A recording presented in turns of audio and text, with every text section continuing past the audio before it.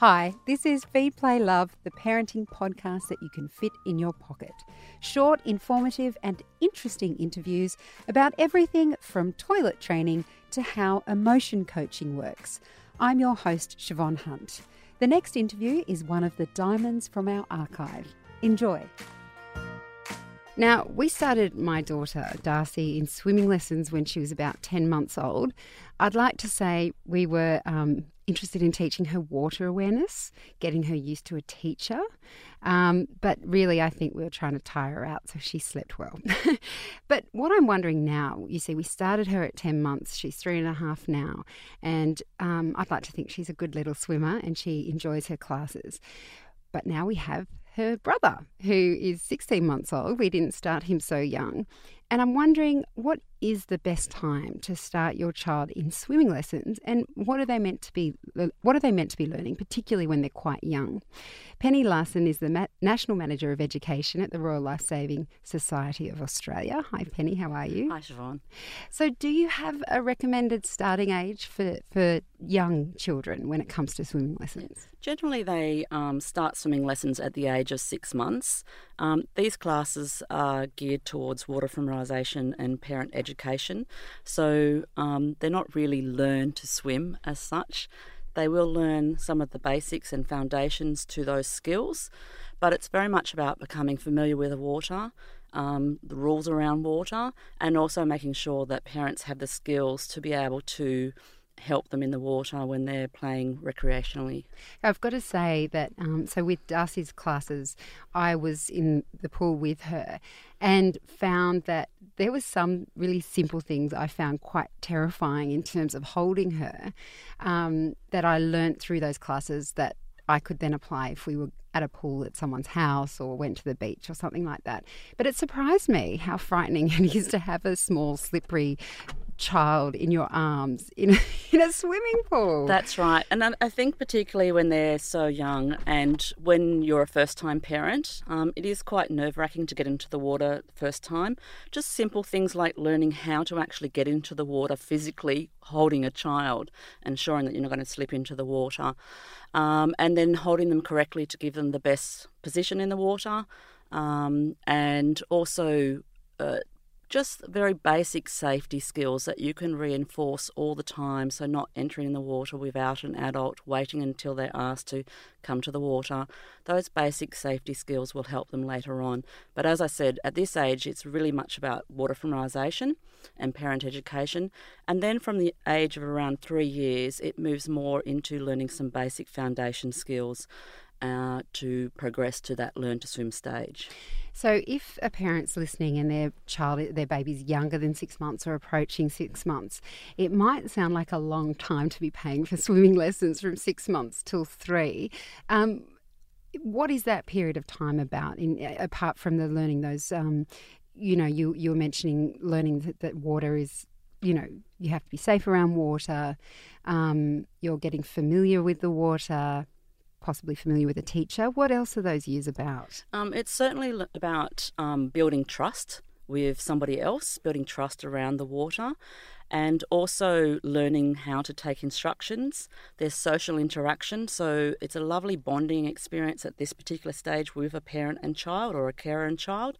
And it's also about mixing with other peers. So sometimes swimming lessons are the first opportunity that they get to actually mix with children and also adults of other ages, and that's really important as well, to build that.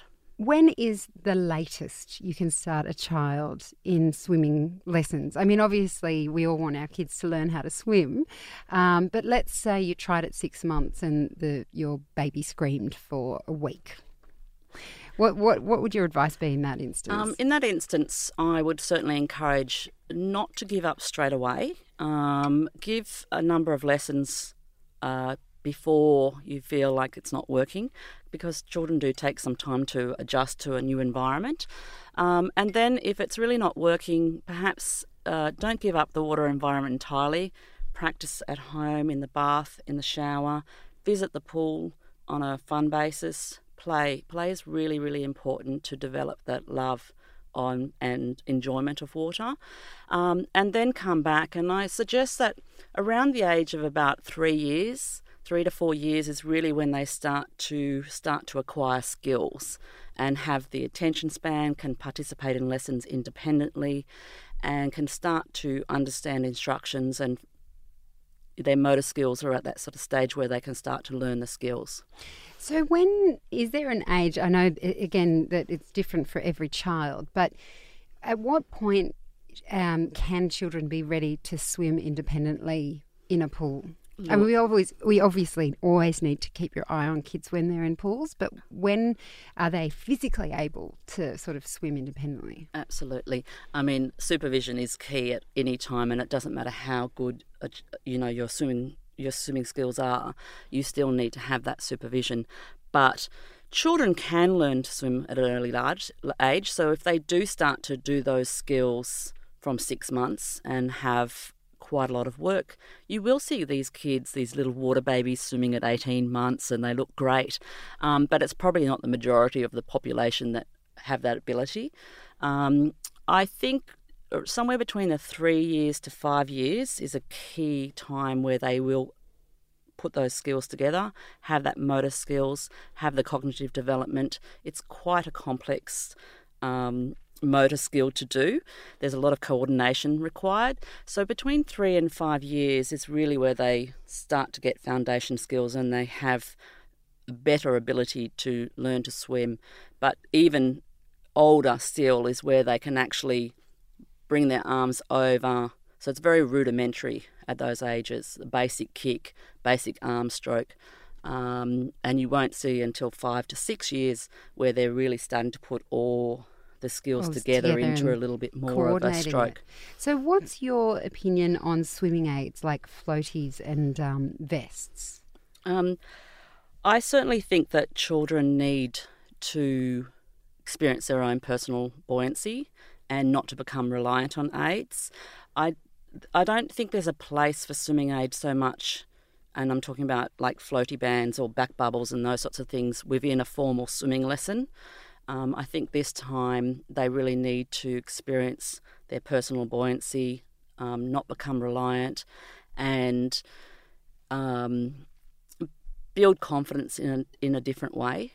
But certainly in recreational swimming, if a parent is taking them down to the pool or you've got a pool at home, use of flotation aids is fine. They still need to be supervised at all times, and that not become reliant and thinking that the child is safe because they've got something on. That does, sometimes those flotation aids can have a sense of security for the parent as well as the child. But they also can build confidence and independence for children. So there are some pros and there are some cons. It's a very interesting situation because we definitely noticed that with my daughter Darcy, that we didn't have any flotation devices at all. And then we bought a vest and we just watched how much she enjoyed jumping into the pool and swimming around on her own, and she was still doing lessons. But I did notice over the summer, because we used it so much, that she, on occasion, would think she was buoyant when she didn't have it on. And I found that terrifying, of course, particularly when one time she jumped in the pool following my husband. After they'd both gotten out, he decided he just wanted a quick dip in, and she just went in straight after him without her vest on.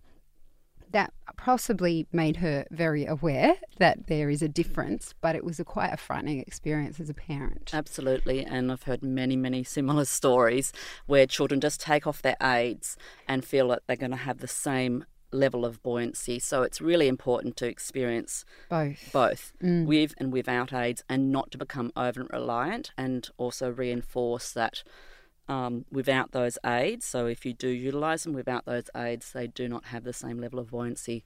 And as you said, supervision at all times when you're using those sorts of aids are important. But during swimming lessons, I feel that there's no need for them. Yep. You can use other things like kickboards and the water noodles to provide a little bit of buoyancy and confidence.